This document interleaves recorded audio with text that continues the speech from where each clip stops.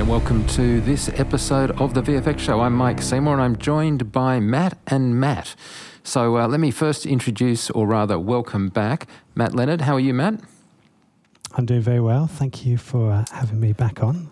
Having a great time. So for those, yes, you've not been on for a little while, but tell people where you are in the world at the moment, Matt, just so they can place you. Obviously, I'm talking to you from Sydney, but where are you? I am in Vancouver at the moment, working out of the Vancouver ILM office, but currently sat in my basement. So that's where I physically am. The soundproof booth that is excellent. And Matt Wallen, of course. Matt, how are you? I'm really good. I'm in my not very soundproof, under the stairs Harry Potter style hideout at my home in Richmond, Virginia.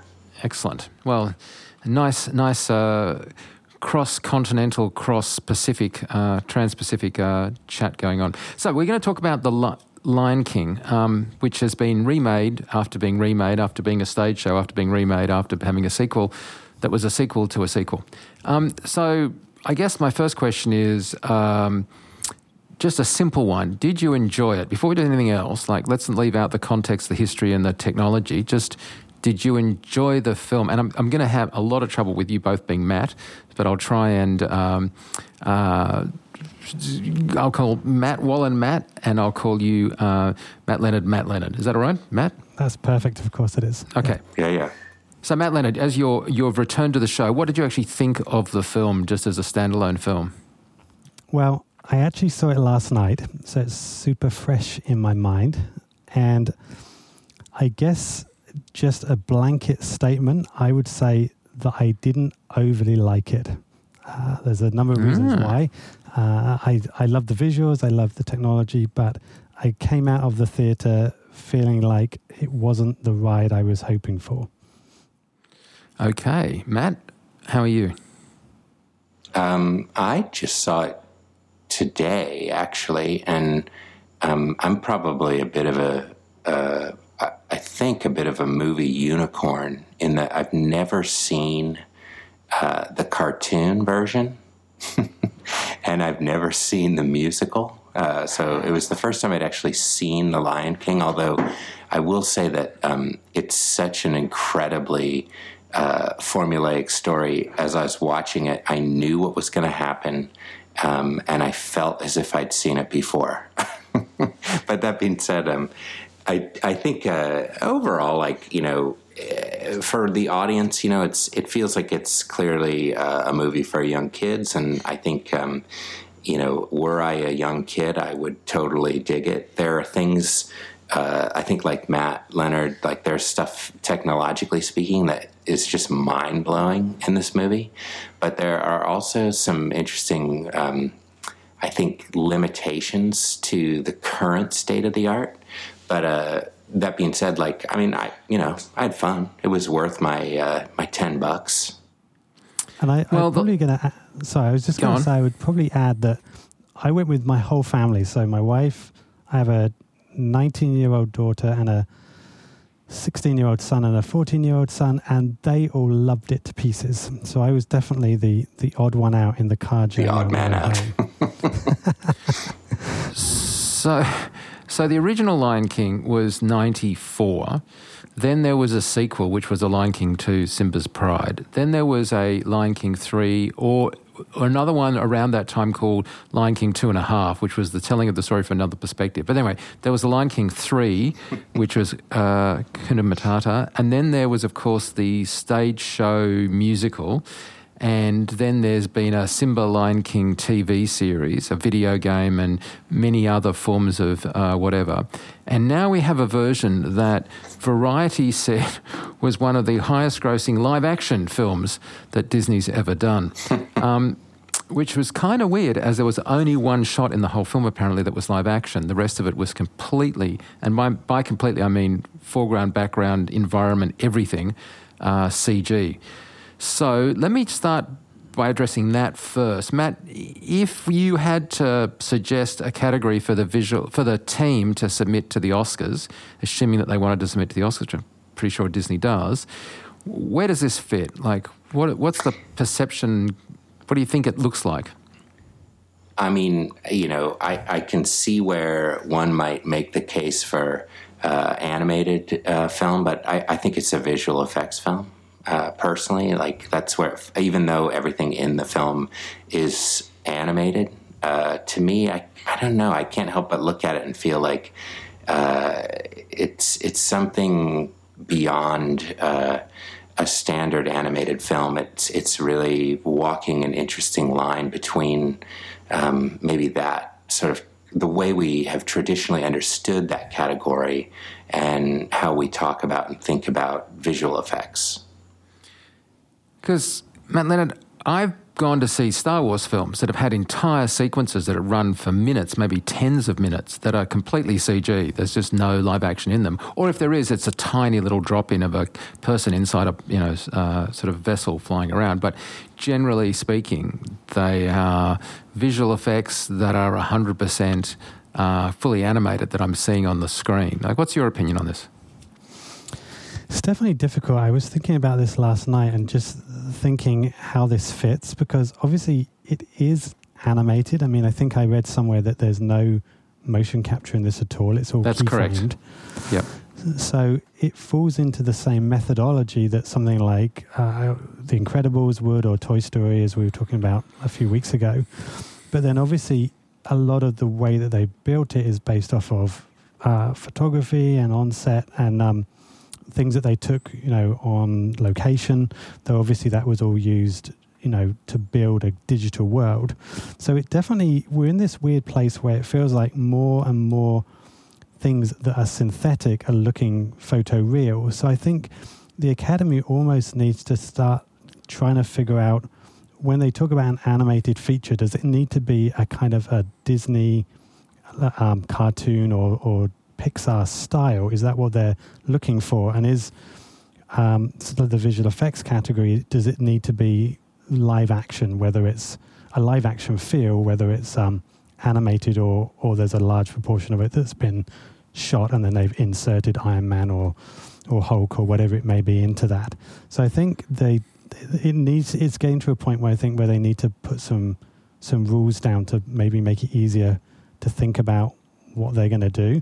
But for me, I'd be tempted to put this into the VFX category as Matt had said, but also I guess if you put it into the animated category, then it might clean up just because it looks so amazing. Yeah, it's an interesting problem, isn't it? Jon Favreau's sort of got an interesting take on how he kind of looks at it, and various people have chimed in different ways. I guess the concern about calling it anything other than an animated film is to take credit away from the animators, but it wasn't.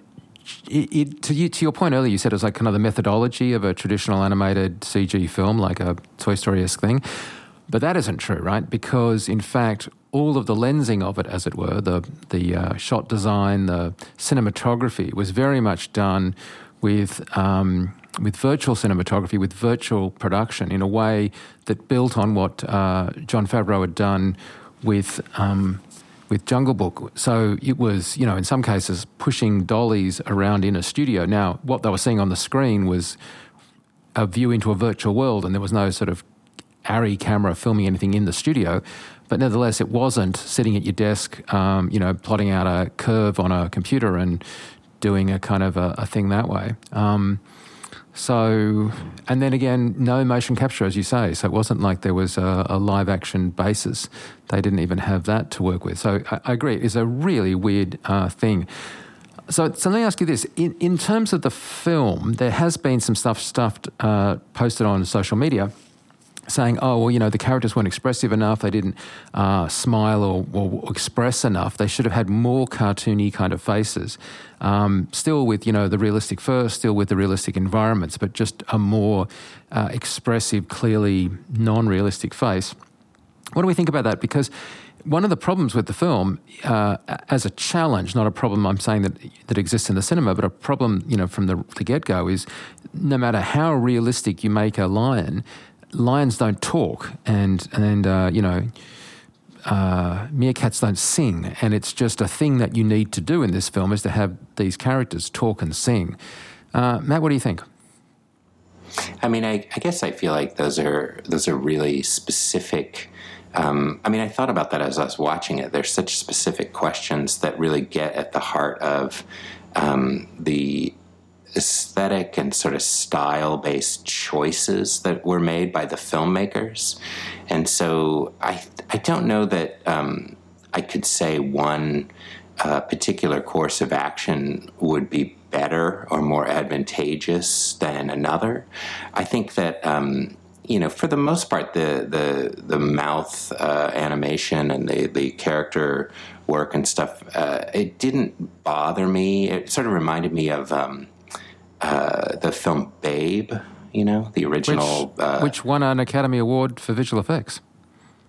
Right, which I think is different though in the sense that it's a live action or real. No, but my point was that I was just sort of saying that the community thought that Babe worked because obviously they rewarded it at the Oscars. And I feel like this feels really similar to me in terms of at least that piece, the sort of the lip sync of a kind of a live action-esque animated version of a photoreal character that's lip syncing. The other films have done that too. Like there was another Disney film, I think it was a Disney film, maybe 13 years ago or so, Dinosaur, which was similar, I think, in terms of the attempt at a photorealistic aesthetic with lip sync. And so, for me, those things are stylistic decisions that I didn't have an issue with. I think it's an interesting choice. I don't know that it's not one that everybody would make. I think the fact that we've seen this kind of critical response on the part of some people is indicative of the fact that, there are people who think they would have done it differently, or maybe should have done it differently. I didn't have that response to it, really. I think, like, the choices they made are interesting, and it's an interesting creative and aesthetic challenge. And I think for the most part, it works. Dinosaur was 2000, actually, so that's 19 years ago. But I had completely forgotten that. That's a great reference, because that was a weird time as well. Because remember they had Walking with Dinosaurs happening around the same time, which was not talking characters. Yeah. And I remember thinking at the time then that I thought that was more creatively successful than the talking dinosaurs. I should say my opinion on this is that I think the faces totally worked, and I would be a lot less interested in this film if they had more cartoony faces. I think that could have been into some kind of animal uncanny valley of weirdness. I just don't know I would have gone for it. I think that cartoony stylized version, then it's really getting into, I think, the kind of more traditional territory of like a Pixar kind of movie, because you're doing a stylized kind of, bulbous kind of, rounded version of these characters to create that kind of character-driven aesthetic. And we've seen that before. This is something we haven't seen, I think. Which is probably a good enough reason to do it, isn't it, Matt Leonard? Because if we had a cartoony kind of version, there'd be a lot less reason to go see it, because we've kind of seen that. As Matt just said, we haven't seen this before. Like, it is a different thing, and in of its own right, that's interesting. Yeah, I totally agree. I mean, when I was watching it, obviously the lions are the key characters, and I was thinking while I was watching the show, what else have I seen like this? And I thought of Rhythm Hughes' Aslan in The Lion, the Witch, and the Wardrobe, and I thought the way he spoke was more pronounced in a similar way, I guess, to how Draco was in Dragonheart.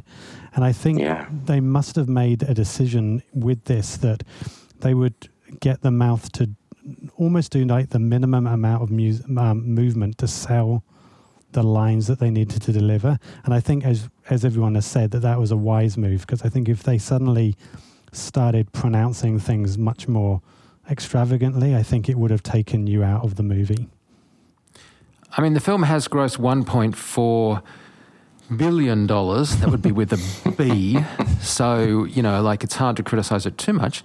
But opening weekend was 190 million, which is just astounding. So it's a much loved narrative. And there is something to be said that if a film is 19 years from the original, that you've actually got a whole new generation and almost got the kids that saw it that may have been 5 or 6 and now at that age that, you know, they've either got kids of their own or at least, you know, it's a generational change. But I think totally it was an interesting thing to do. Caleb was the cinematographer, and he alone is just super interesting in my mind because he's not a young cinematographer because he's done an amazing volume of work from Passion of the Christ, The Right Stuff, Unforgettable. So he's done like these really awesome films that are just iconic and totally. I've got, you know, DVDs and downloads of these films. I love them to death. I think The Right Stuff is just, you know, superbly interesting film. So Caleb isn't somebody that you would go to if you were doing kind of an animated film as just a straight-up animated film. So he's bringing to that the lensing, the staging, the cinematography of a very much live-action aesthetic. And I think that reads, I mean, the opening shot with the mouse, Madeline, I don't know if you'd agree, but like that just felt to me just delightful in how sort of it was cinematic rather than just straight-out CG virtual camera that could do anything. Yeah, I totally agree. It was so obvious from really early on that they had got someone that really understood cinematography, because I mean it was all set outside. There were obviously times when they were in caves or more enclosed areas, but for the most part it was outside, and the look of the lighting was just amazing pretty much all the way through. But also, as you'd said, Mike, the lensing and the use of that super shallow depth of field just brought a real kind of reality to it. Even the little blemishes and lens artifacts that they added in just every now and again just made you constantly think that it had been filmed with a camera as opposed to you were just looking at a render man render. Yeah. Yeah. So shall we go through the process of how they did it for those that don't know? So this is a film that was like the bulk of what you'd call visual effects and animation and everything else is coming from MPC. And MPC, to be given like absolutely all the credit you can possibly give for just producing spectacularly good-looking imagery and good-looking animation. Like I think that no matter what you think about the structural issues or even like the should they have done it issues, I've not had anybody criticize the visual fidelity of the fur, the lensing. I remember seeing the original trailer thing, like for, is it D19 or D13, whatever it is? What's that called? The Disney show that the internal, I think it's D19, is it? Or D21? No, D21 it is. And is that right? Have I got the right one? The conference thing? I know what you mean, but I can't remember what they call it. I can never remember. I've never been to it. I think it's D21. But yeah, anyway, the point is it might be D13. It might be D19. I don't know. It's one of the Ds. But the thing about it is they had a very early piece of footage that they showed at that I'm pretty sure it's D19. Yeah, D19. I'm going to say D19. And what they did there was jaw-dropping. Like they had this side shot looking at a whole lot of beasts kind of moving up towards Pride Rock, and it just looked so photographic it wasn't funny. And I was just stunned at that. And from that moment on, I was like hooked on the visuals. So MPC delivered 1,490 shots. But the process, just to outline it, and I apologise for just going through this, but to make sure we're all on the same page. So the team that lensed it, the team that built it with the director, was actually based primarily in Los Angeles. So Jon Favreau would turn up to a studio in Los Angeles where the cinematographer was, but also, we mentioned, also Rob Legato from Titanic and The Departed and Hugo and a ton of other Academy Award-winning stuff. And Rob is as fanatical about lensing this in a physical way as anyone associated with the film. And so he was sort of responsible for providing Caleb and Jon Favreau with this environment that they could work the way that they did. And so he brought in Ben Grossman, who was also on Hugo, but has done obviously a ton of other stuff, again, Academy Award winner. And Magnopus, which is the company that Ben helped found, set up this virtual production environment in Los Angeles. And the idea is the virtual production environment would film keyframe animation done out of the MPC team. So the MPC team would deliver shots of whatever was happening, and obviously at different stages.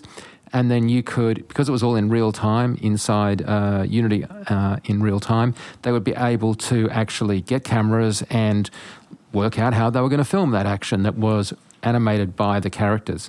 Now, they had the capacity on set to do small tweaks to the animation, as in maybe change the timing or slide characters a bit or stuff. But generally speaking, notwithstanding that, they weren't animating any characters on stage or on set. They were just simply trying to film the animation that was coming from Adam's team at MPC. And so with that animation, they would film it, but they did most of that filming in VR. So they had a shared VR experience where you could put on a headset. Let's say the three of us are doing it. The three of us would put on headsets. I would see a representation of the both of you in virtual space. Even though we'd be standing in the same room, you could be notionally, 6 miles away from me on Pride Rock kind of. And then we'd have cameras and dollies, and you could put down lights, and you could move the time of day and the sun and everything that you would imagine that you would want in a virtual environment, from tape measures to dolly tracks to techno cranes, the whole lot. And I was actually lucky enough to be invited on set while they were filming this. So I got myself to experience this firsthand. Stood up on Pride Rock with Simba and, saw how this was. And when I was there and I wanted to put a light down, I grabbed from a menu a light and I said, hey, put a light here. And it doesn't just float there in some sort of abstract sense with a dot. You actually get the picture of that particular light, and then a C-stand drops from that point, no matter how high up in the air I am, all the way to the ground, and appears as like a physical light on a very, very long pole. And if you put down track, you see track, etc. And then to film that, people in the actual studio, again, either with the VR headsets on or just seeing what the VR world's camera was seeing on a monitor, would then push actual dollies that were all geared, or pan geared heads, or use any of the sort of normal filmmaking tools, right down to drones. And all of those would be producing virtual cinematography on the action, which would then, of course, go back to MPC for them to do another layer of animation in, and it would go back to the stage for final lensing and theoretically to edit. And so what's so remarkable about the tech on this is not just what MPC pulled off in this remarkable realism that they were doing, but that all of the sort of shooting of it was handled as if it was like a live action shoot, albeit in this dedicated soundstage in LA. So I think that's a good summary, but I don't know if that wasn't clear. Jump right in, guys. Yeah, I mean, I think, we also had that opportunity to see Rob Legato and Ben Grossman talk about some of the virtual production techniques at SIGGRAPH just a couple of weeks ago. And I think that, that use of essentially, game engine technology with a host of, cinema tools that are sort of custom written to permit and allow, traditional filmmakers to step into this virtual space and utilize the skill sets that they've spent, many years developing on actual live action sets, and to mimic that procedure and that process in the virtual world is a really exciting sort of crossover, like creating an analogous, world. They sort of did some of this in a similar kind of thing with the Jungle Book, but it was, this is the first time I think it's been done where there weren't any live action actors participating and creating, whether it was motion capture or anything. It's all using these sort of some prefabricated animated elements, but the fact that they could, they talked about scouting locations on the virtual set, and that they could travel around and scout locations. They would use, like you said, the traditional dollies and cranes to get specific kinds of shots. To do some of the helicopter shots, they actually had a drone pilot come in to the volume where they were capturing some of this stuff, and they used a drone pilot to capture what would have been sort of, whether it was a drone shot or a helicopter shot, and to sort of mimic, not only mimic, but to actually capture the shot in that way. So it had that real kind of feel that a camera operator, working, whether it was in a helicopter or from a drone, would have, to sort of create that naturalistic movement. And I do think that those things really show up in terms of the way the camera interacts with the characters on screen. And I think that connective tissue that Ben Grossman and his team, it sounded like, anyway, like they were really heading up the sort of development on that end of things. I feel like that, it was, I'm sure, a large team effort, but that kind of stuff was really, really exciting, and feels like it's really the most innovative technological component in the movie. There's many, but I think that's definitely one of the biggest ones that feels like a big breakthrough. By the way, I just misspoke.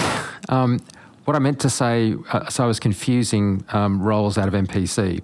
Andy Jones was the animation supervisor, and Andy was responsible for the keyframe animation and all the stuff. Adam Valdez, who I referred to Adam earlier, was the visual effects supervisor from MPC. But I was talking about the animation, and I said Adam. I meant to say Andrew, or rather Andy. So Andy Jones, provided headed the team that did all of the animation stuff. He was the animation supervisor with Stephen Encott, I think. But generally speaking, all of that stuff's coming from MPC. I think it's remarkably beautiful work, but I would agree with you, like the stuff that was done by Magnopus in terms of developing up the virtual production stuff in LA was remarkable. And that D19 trailer that I was referring to was actually shot in Magnopus's offices with sort of the prototypes of what they would then go on to use, because at that stage they didn't even have the sort of soundstage thing set up, which was kind of interesting, right? Like just doing it with the prototype tools to see how that would work. And I should also add that MPC is completely embracing this virtual production as well. MPC has its own virtual production tools now, and its own sort of philosophy, way of working that it will be using on other films moving forward. So I don't want to imply that MPC wasn't doing virtual production or doesn't do virtual production work, because it totally does. It's just that the tools they were using were originated out of LA. I think that talk with Rob Legato and Ben Grossman at SIGGRAPH was one of the most entertaining talks I heard at the entire SIGGRAPH. Yeah, and I gathered from what they shared in the talk that, like, there was a degree to which some of what they could share it was slightly truncated, because the talk that I think they were going to give initially, a production session at the conference, a larger session, they kind of got the kibosh put on that at one point, and so the talk they did give was in the NVIDIA, with the NVIDIA group sessions, and it was a great talk. Like, they're both like, it was like a comedy stylings of Ben Grossman and Rob Legato. They were hilarious, but they also provided a huge amount of information and context about, like, why they did what they did and what the reasons were behind the choices they made to pursue working in this kind of hybridized capacity. And it got it stayed, kind of in a kind of layman's universe, but every once in a while it got pretty wonky and technical in a way that it was a great talk. Yeah, it was really good. It was funny, wasn't it? Because it was such a small room, and if you didn't know it was on, it wasn't advertised much, but it was, I think, the most interesting room to be in all of SIGGRAPH. And it was certainly packed to the rafters, and it went way over. Like it was meant to finish, and they were just. And I should point out, they were also not just talking about this film; they were riffing on stuff that they'd done on Jungle Book and other lessons, going back to Aviator, right, where Rob Legato first started visualizing stuff himself to work out how shots would be with pan and head tilts. So it was just, it was phenomenally interesting. I'm trying to remember whether Andy Jones was on Jungle Book, because I know Ben was, obviously, so was Rob, so was Adam. I'm guessing Andy was as well, but let me just check that up. But the fact that there's a whole team that were also working with Jon Favreau on Jungle Book, and they could really learn from what worked there and what maybe didn't work, and build on it, was just hugely significant.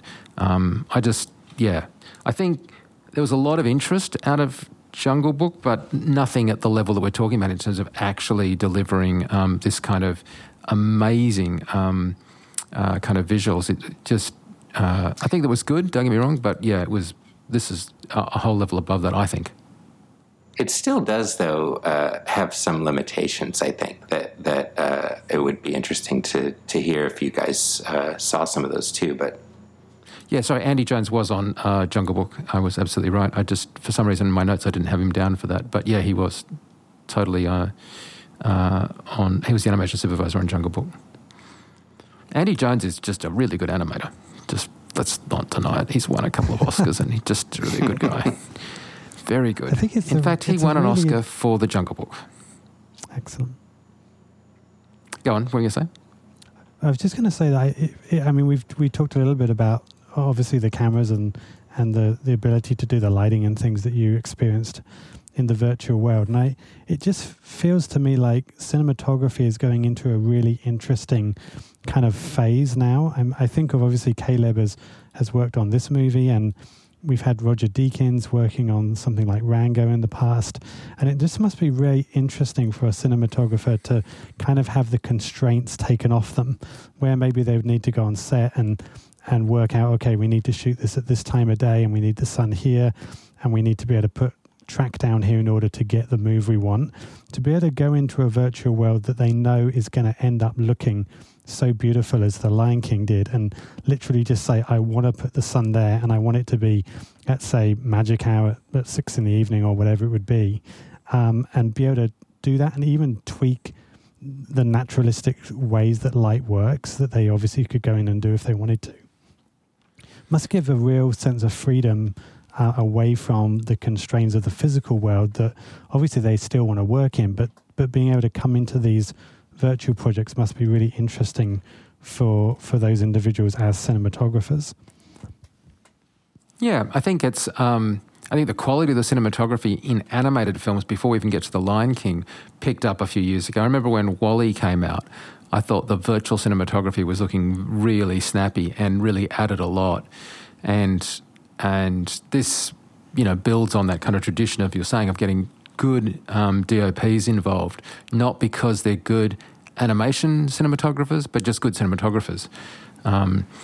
And that was certainly the takeout, I think you'd agree, Matt, from Rob, right? Rob just really was hammering the point about how significant the cinematography was, and Caleb's decisions and choices and way that he worked. Yeah, I think, the entire sensibility of, many decades working in a traditional capacity as a cinematographer, that sensibility, bringing that to that animated, to an animated film, but working in this virtual way, and then providing the cinematographer with a set of tools and a team that mirrors, and has the familiarity with the way that they've worked traditionally, to allow them to work in this other capacity, I think is obviously a great entree into this highly technical form of filmmaking. But I also think that it does, in turn, yield a more familiar look in some ways, or a look and feel to the way in which we experience cinema, in the theater. Like you can tell that that element is there. It does feel present on screen. And again, that being said, I still think there are some technical limitations that do also show up on screen. And I guess the thing that I think stuck out most to me, and I'm wondering if you guys saw this, was that it felt like some of the shot compositions and some of the way in which they chose to structure sequences, it seems like it worked best when the background was enclosed.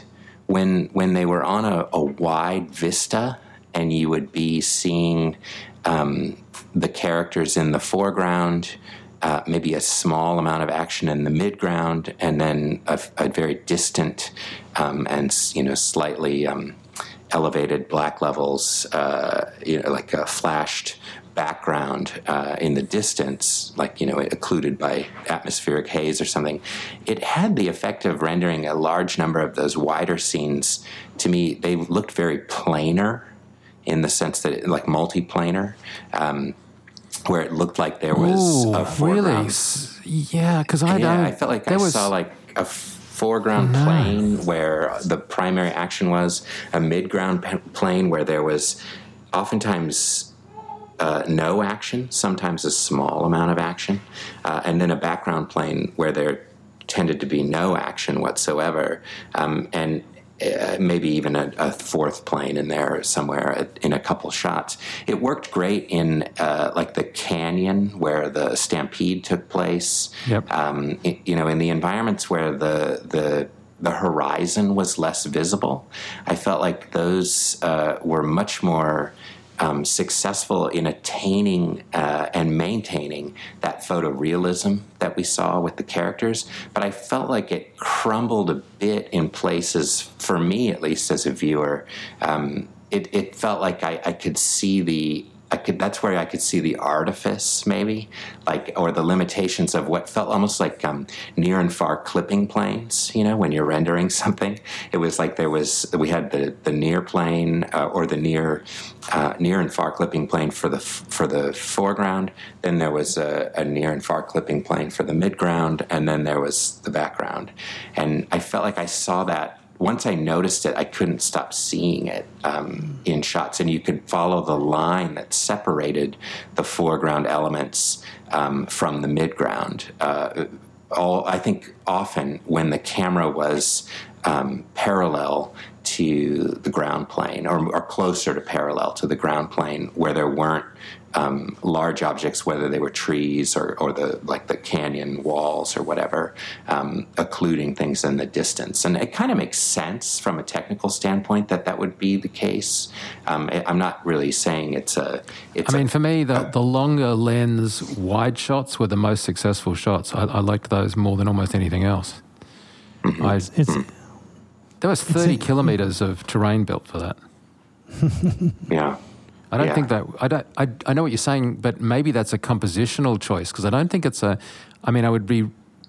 stand to be corrected, but I'd be stunned if it was any kind of actual technical, as you say, clipping plane thing. I got to be thinking that was just stacked up that way visually. Yeah, maybe. I mean, I don't know enough to know. I'm just saying I felt like I could see. Yeah, I hear what you're saying. And maybe that's an interesting thing, though, because that brings up an interesting consideration, too. Like, when you do have, and we were sort of just talking about this, when you do have, in essence, like, total control, so to speak, right, where you can set the light, you can set the camera wherever you want to go, you can place trees and bushes and rocks and whatever, wherever you want them to be. I wonder sometimes, too, if that doesn't create... There's an incredible beauty to this film, but there's also an artificiality to the film in that, like, it's an idealized realization of a photoreal environment. So there are times where there are trees and rocks and placement of items in the background and in the environments where it's absolutely gorgeous, but it feels almost too perfect in places. For me, there's an artificiality that came with, I think, the total control and the ability to sort of move the sun, to magic hour, at almost any turn, right? Also yields a kind of it sounds like a weird. That's like a humble brag or something, Like it creates a level of perfection aesthetically that also somehow breaks. Or it broke for me a couple times the immersion in the world, because I was sort of. Maybe I was watching it too with, an eye on talking about it on the show too. So there's a degree to which maybe I'm being hypercritical a bit, but I also feel like. It would be cool if I couldn't do it, if I couldn't find it, and I couldn't see those things. But there were little bits like that I still think it's, an amazing technical achievement, and it's gorgeous to watch, and I would highly recommend that people see it. But I also feel like there's really interesting artifacts that are represented in this deep dive into this sort of universe of technological virtual production. There are things that I feel like, work really well, and things that I feel like maybe don't work as well, I guess is what I'm suggesting, at least from my perspective. Yeah. It's interesting listening to you. I've just pulled up the I think the second trailer. I think there's only 2 trailers, and I pulled up the second one, and I'm just looking right at the beginning of that. There's a pan up that almost perfectly fits with your description of Simba going into the elephant graveyard, and the camera's kind of looking down at some water as they come into shot, and then it pans up, and there are these multiple levels, as you said, of like background rocks in front of them, and then beyond that there's other rocks and mountains. And now you're talking about it, I can see it. But it was interesting when I was in the cinema, I never felt that. There was something else that we had talked about earlier that I did feel was taking me out of the movie, but it wasn't that. But now you've highlighted it, and I'm scrubbing back and forth looking at this trailer. You can definitely see it.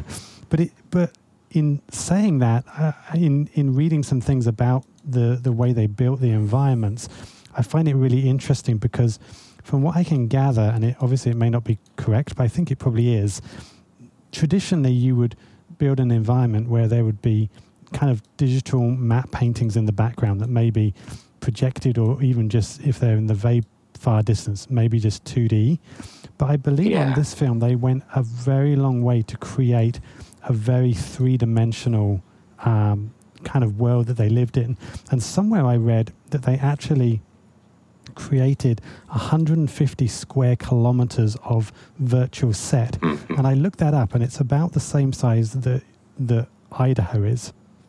So it's like a crazy amount of 3D environment that they build. And it would be really interesting with some of these shots that we're looking at as to whether those are the shots that they went back and did a more traditional matte painting in the background, or whether, as Mike said, it's more of a artistic choice that they just felt will add, I don't know what it would be, like atmospherics in the background. Okay, well, and it just happens to have that result. Well, there were some trailer shots that were from the D23, because I bothered looking it up while we were talking, the D23 Expo in 2017. And I don't know you can judge a film by shots that were that trailer early. Shots. Yeah, that is like... Because quite frankly, in the D23 Expo footage, there are animals that are from Jungle Book, right? Because they hadn't made them yet. And they were just, obviously, they were, I think, for example, Indian elephants, not African elephants, that kind of thing, right? Where obviously for the trailer, that's okay. You don't do that for the film because you get it right. But, you're trying to build a sense of enthusiasm about the production. So I'm going to say... I really liked the wide shots in this film, which just felt to me like it had such a feeling of natural BBC gorgeous cinematography. But I do take on your point. This is an idealized view, right? Like everything's pretty. It's not ugly. It's a pretty film. It's done with Hollywood lighting in that sense of, it's not a documentary. There's a lot of magic out. Well, except for the hyena encampment where they sort of live is sort of the antithesis of that beautiful stylized. It's stylized in a different way, where it's kind of like it's the sort of environmental, over deforested, kind of hunted environment, where it looks kind of like a dark and brooding, vegetation-free planetoid kind of space, and I actually found that, at least to my eye, like that environment. But again, maybe it didn't have the same wide, the really broad, wide horizon vista. But again, that environment I thought worked really well. It was really successful as a hyper photorealistic space. Just, I don't know, maybe just something about those wide shots for me, and the composition and the structure, and the sort of idealized nature of them.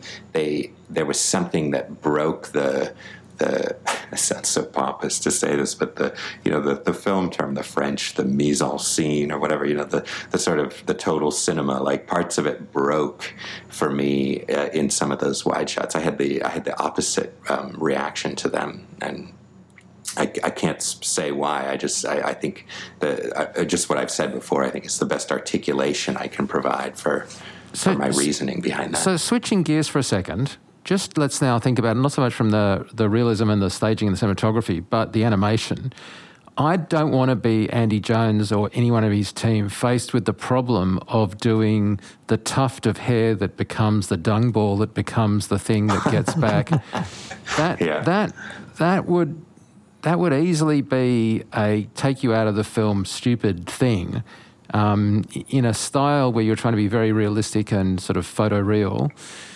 Dung balls aren't what you sort of go to as a sort of an obvious transitional point of great story significance. That was quite an undertaking to animate that, the staging of that and animation of it, so that the audience knew what the hell you're watching and like, why am I watching dung?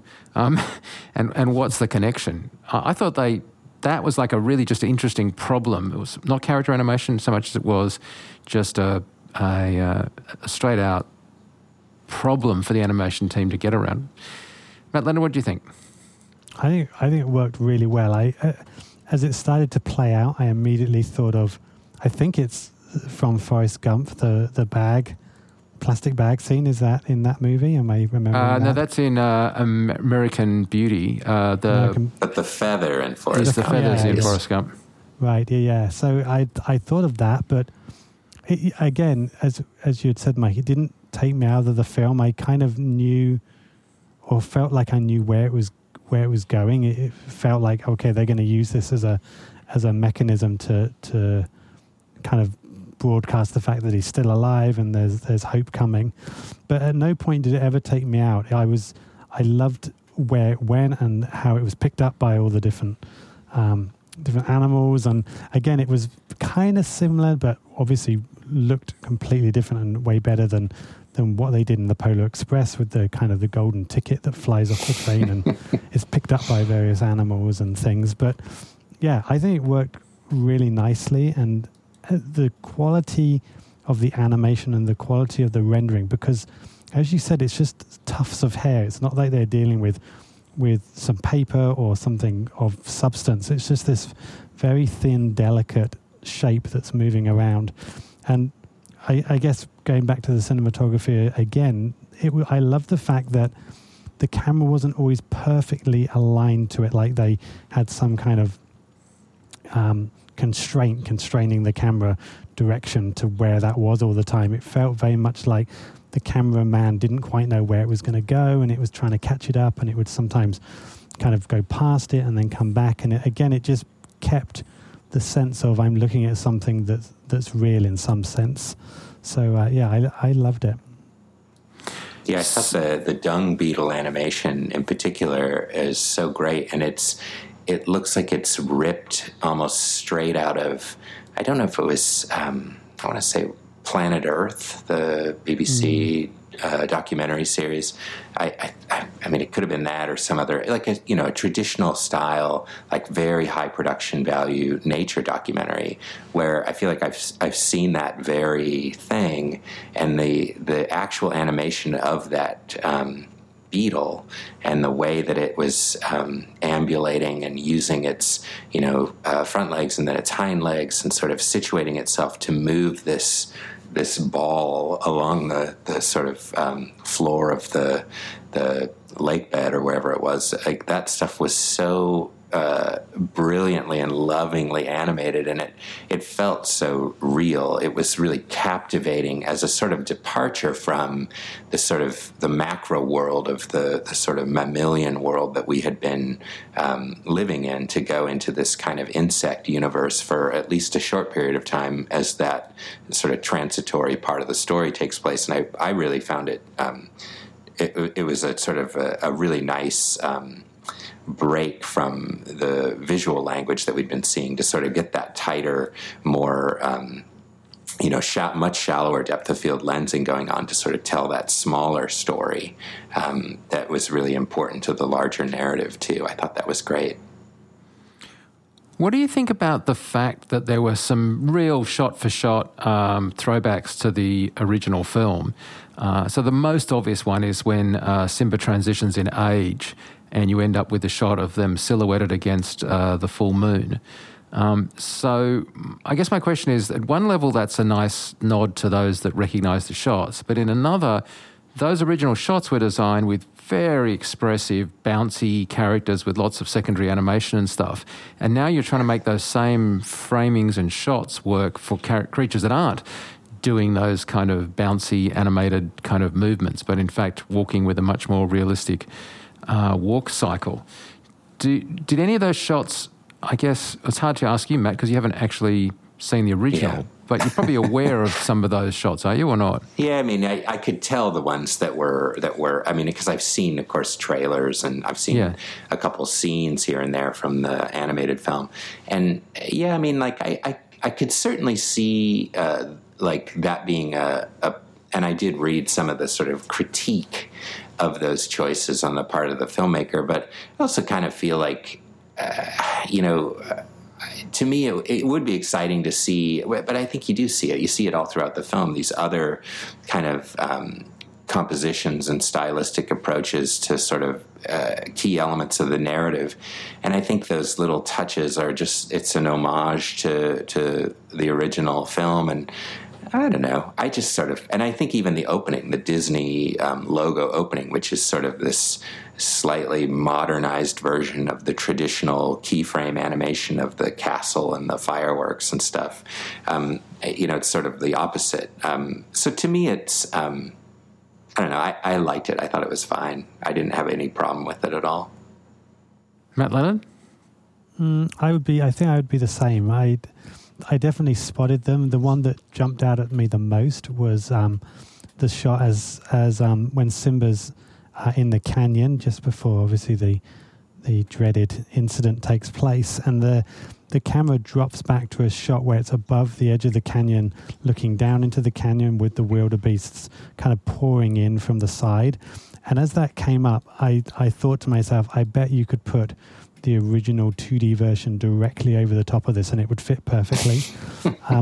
But I think, I've seen the 2D version a lot. My kids loved it, and so we had it on in the house quite a lot. And therefore, for me, and I talked to the kids afterwards, they liked it because although so much of it was slightly new, when they had those bits come on, it just kind of took them back and almost gave them more to the shot than they were actually just delivering if you hadn't seen the original, because they got that kind of warm, fuzzy, like, I remember that shot. Yeah, it's like a callback. Yeah, exactly.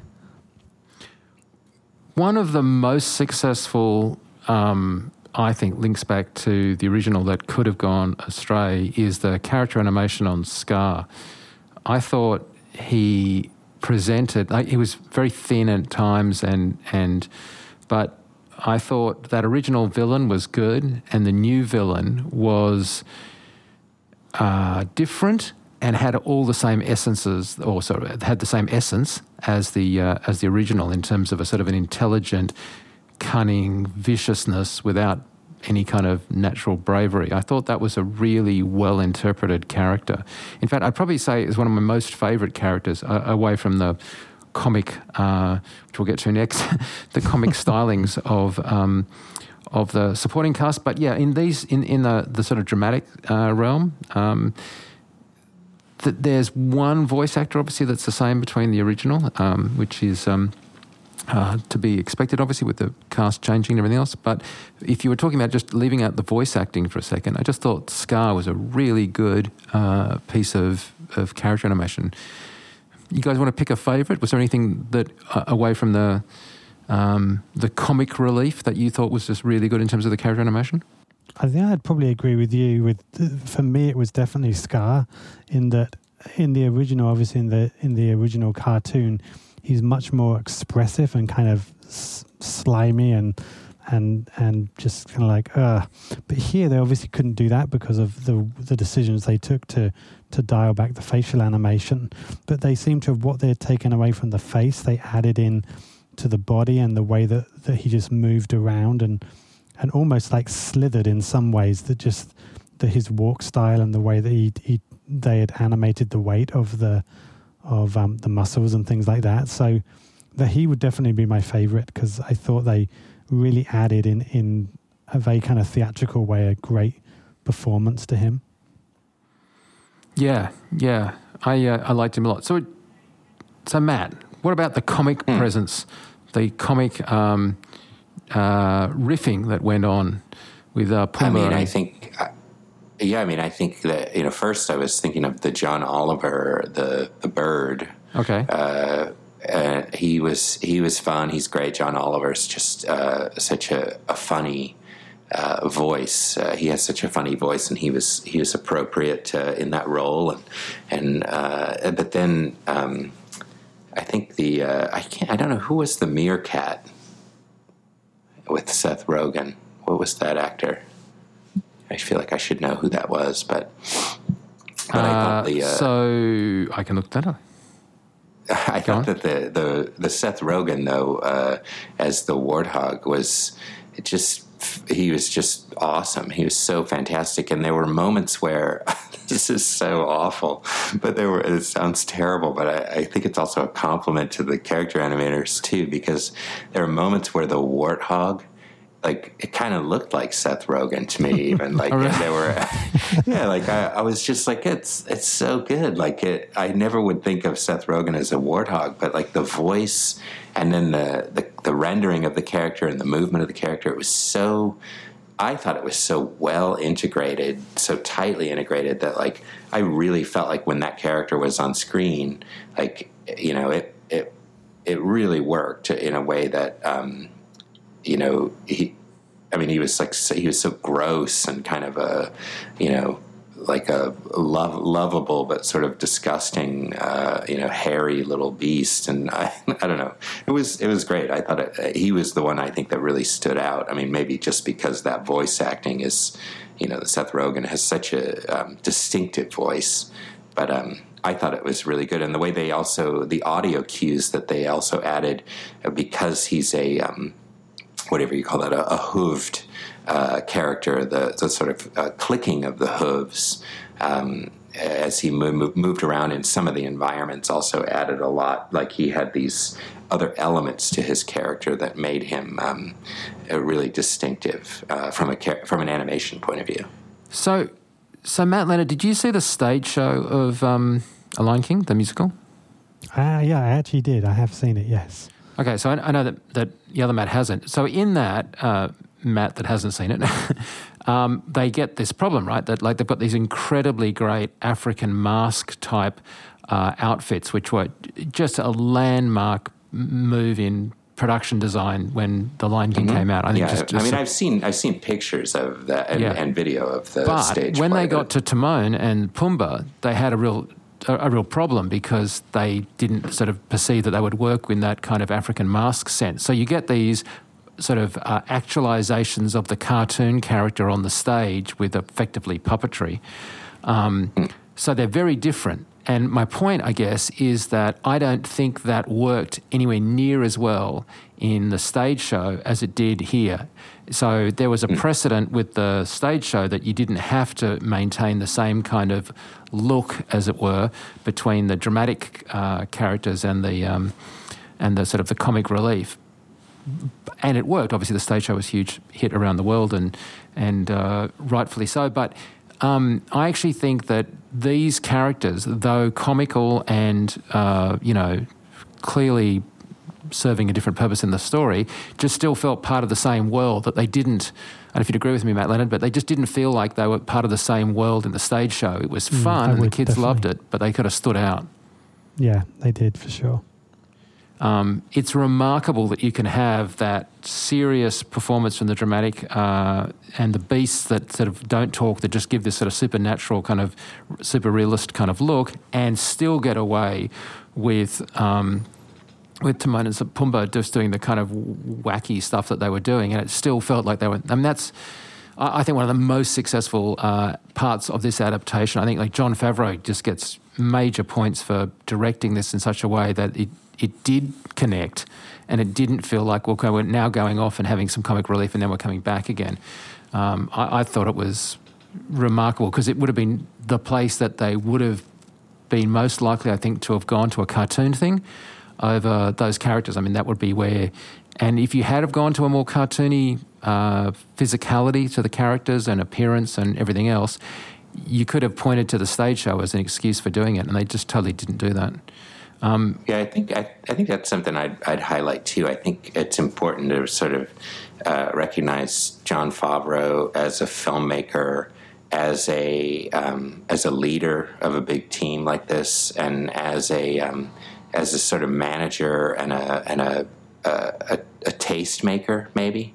Yeah. I think he if you look at his body of work, where he's the principal in terms of the leading the filmmaking team as director, he makes great choices. He has a really impeccable sense of cinema and has a great eye.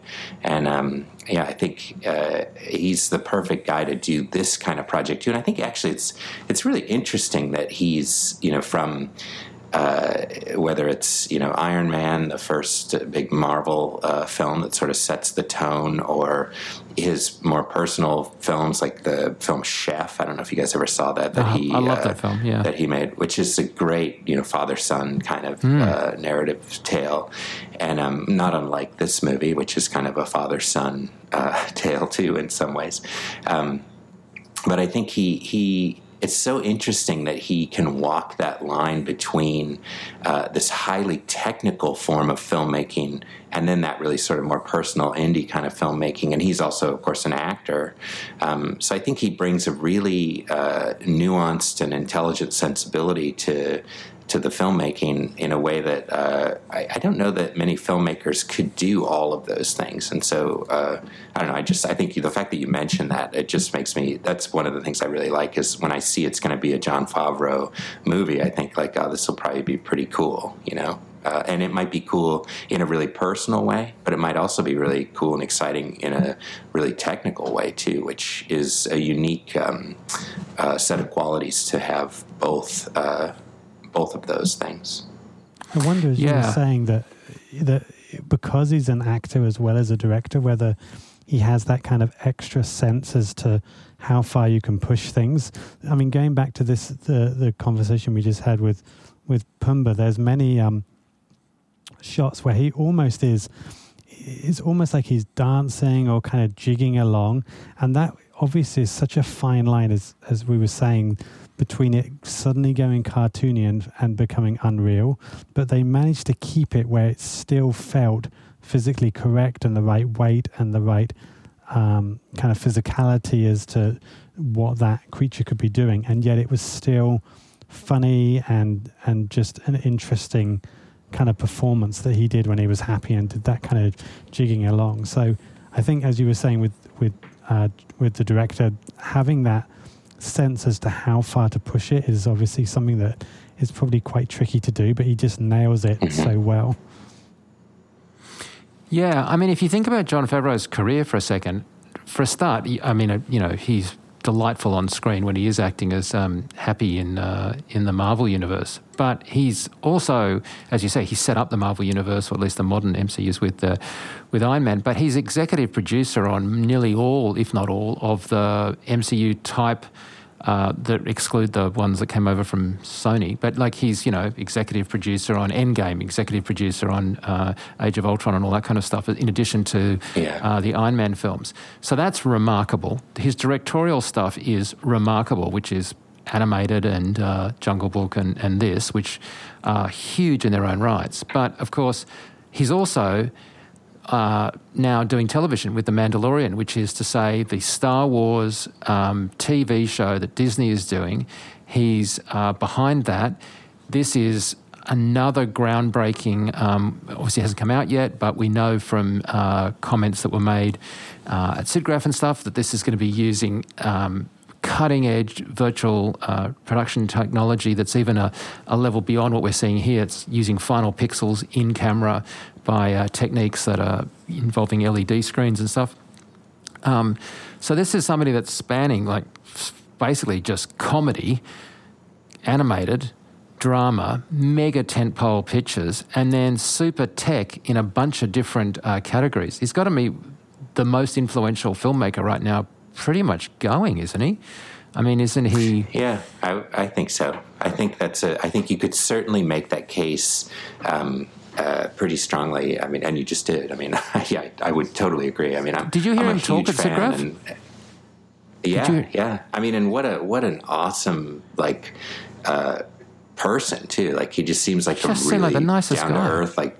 Yeah, like what the kind of thing we always say about like Ron Howard or something, he's sort of like this a next generation, just like, really great guy who seems like he's got all this success for all the right reasons, And Matt Leonard, he spoke at the Epic User Group, so he was a surprise guest, sat on stage and just did a, one-on-one with, talking about his career and stuff.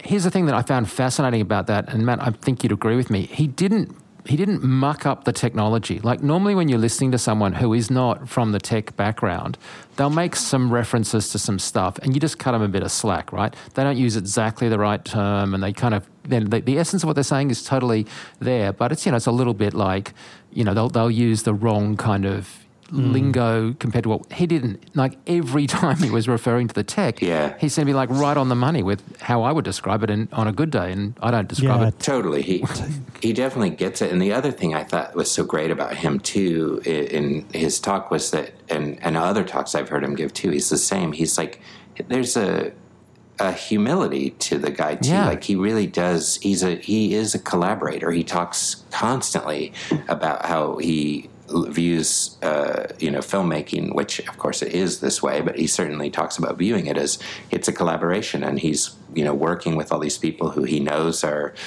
great experts, whether it's the visual effects team or the cinematographer or the dolly grip or whoever it might be, and it's all these people who are experts at what they do, and they're all working together to get the best thing, and it wasn't about him, it's about it's about the team and it's about the project. And I found that really endearing too. It's hard not to really respect the guy and like the guy from his work, but then you hear him and see him talk, and it just seems like a cool dude.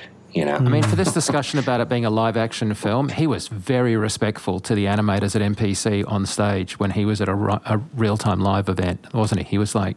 Yeah. He was totally respectful of the work that the animators had done in a sensible kind of way.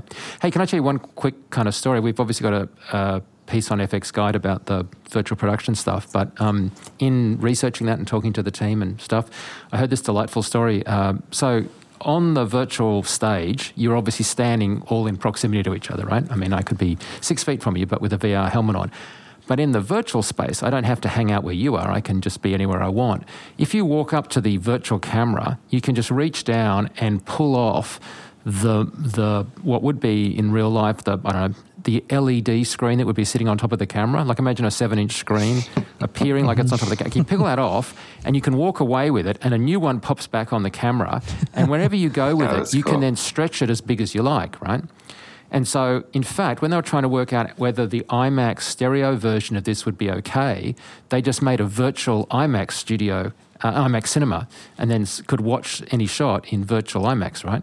So, I mean, but anyway, so John would wander over and grab the monitor, pull one off, which would cause another one to pop back, wouldn't upset anyone, but he'd now wander off with the monitor. Now, he could go anywhere in the virtual world because, you could. So he would occasionally, while they're setting up shots and laying down tracks and working out stuff on very complicated things, he would sit in a corner of the virtual world and build a little video village of himself, right? Because he could just make the screen as big as he wanted and he could see everything. Now, of course, he could hear everybody talking because they were 4 feet away from him in the real world, right? But he's sitting virtually kilometres away from them. Does that make sense? Yes. And occasionally he would do things to entertain himself, like building rock snowmen. And so he would pick up rocks and autograph them or build little characters and stuff because he was just waiting for them to set up a shot, right? And apparently he did this one day and the tracking system that they used at MPC logged all the assets in and then, of course, logged all the changes and went back so that there was a tight loop. It's one of the great things about how MPC set this up with Magnopus is they just had a total tracking system. And so Notes came back one day saying, we're not quite sure what the deal is with the rearrangement of the rocks on this site. Like, is this a scene that's going to be added? Like, what's going on? And everyone's like, what are you talking about? And I'm like, well, you've built and done scene modifications, like way off from where principal photography was. We're just wondering, what's that about? And they just had to scratch their heads until they realised it was just where John had been sitting and he'd been building things and making because you can just pick up entire trees or rocks or do whatever you want and just stack them in virtual reality, which I thought was just delightful. Just an extraordinary thing. Actually, one other thing I want to say on a technical level, because I would kick myself if I didn't, which is a really significant part about the filmmaking process that they touched on, Matt, when they were talking at that terrific SIGGRAPH talk. Every technician that was there, so somebody that's pushing the dolly track, someone that's pulling focus, somebody that's operating the camera, all these people are working like a normal crew in harmony. And it's laying that down as the camera take. But it records it technically as a separate track per action that you've calibrated. So not only does it record the track, but you could obviously decide, oh, look, I've just got this tiny little SLR track that moves 2 feet, but I'm just going to pretend that that's the dolly track for the entire major motion picture techno crane, and you would just gear that so you could use it with one hand and have the same as pushing a techno crane around. So every track is uniquely identified, the data of it is separately recorded, and of course it's able to be fed into MPC so they could feed that directly into their setup and immediately start doing cool stuff. And so on any given day, the animators at MPC could not only just get the data from what happened, but they could go onto the virtual set in VR and see how all the lights were set up, see how everything was staged, and get a sense of it before they went back to their animation. But the part of the technical thing I wanted to highlight is that should, for some reason, one part of that take need to be adjusted because everything was perfect, except we didn't quite pull focus, it is possible to do it like laying down multi-tracks in a recording studio. You can just lock every other track and go again just for focus. And so while they tended to not do this, it's a very interesting thing moving forward, this idea of a multi-track virtual production environment where you could have one person, they didn't do this, but you could have one person operate the dolly, then operate the focus pull, then operate the camera move, then operate anything they wanted, because every track is laid down, all the data is always collected. And you could even do it, which I think they did on a couple of occasions, where they would run it at half speed. So if you had to do a super hard focus pull, you could actually run everything at half speed, so the focus puller would be able to totally nail it. And then, of course, you just play it back in real time. And that sort of obvious when you say it out loud, but kind of blew my mind as to where that could go over the coming years as we think about what it did to the recording industry. It's so cool. It's really interesting. Yeah, it's like auto-tuning for focus pulling. Yeah. Anyway, we're kind of out of time, but it's again, I just apologise for not noting that Andy had in fact won an Oscar on doing the animation for Jungle Book. But if NPC will forgive me for that major faux pas earlier in the episode, say thank you so much, guys, for being here and talking about this. It's been really great. Matt, it was terrific seeing you in Los Angeles. I just wish we'd had more time, but it was great seeing you. Yeah, it was great fun. I mean, it was great to see you, of course, and I saw so many old friends that I hadn't seen for a long time and made a lot of new friends. I had a dozen students who were working the conference. I took them all out to dinner at El Cholo one night, which was really fun. Had a great time with all my VCU students who were volunteering at the conference this year and some who were just attending.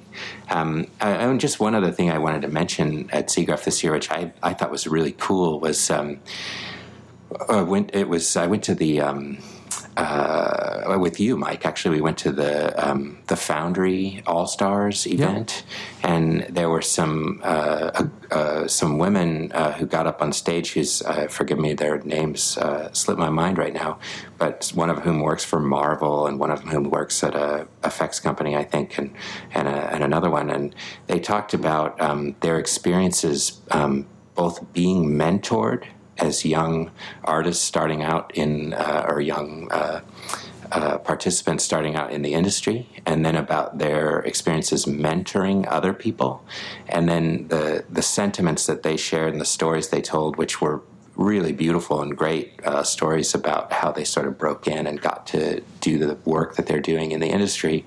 It was echoed by Victoria Alonso at her keynote speech, and about mentoring. And I thought that was a really cool thing that I hadn't really ever thought of. But the people who mentor you and the people who sort of help you kind of get going in industry, and as at least all of us, I think, are sort of getting longer in the tooth, looking back and thinking about all the people that you wind up mentoring too. And I think that that's one of the things about the visual effects industry that I've always really loved, is that kind of shared collective experience, and the way in which, the people who teach you and show you how to do stuff, and then sort of passing that stuff on. And, I thought that was a really neat thing that came up at the conference this year, something that was not technical, but that was about people and about, the industry writ large, and how important those things are in terms of, they were talking about it in terms of increasing, diversity and getting more women and people of color and stuff into the industry, which of course I think is awesome. But just in general too, I think all that sentiment and those ideas were really cool to talk about and think about. And I don't know, I just wanted to mention that. That was probably one of my favorite things at the conference this year. I would completely agree. And at DigiPro, the entire conference executive were women.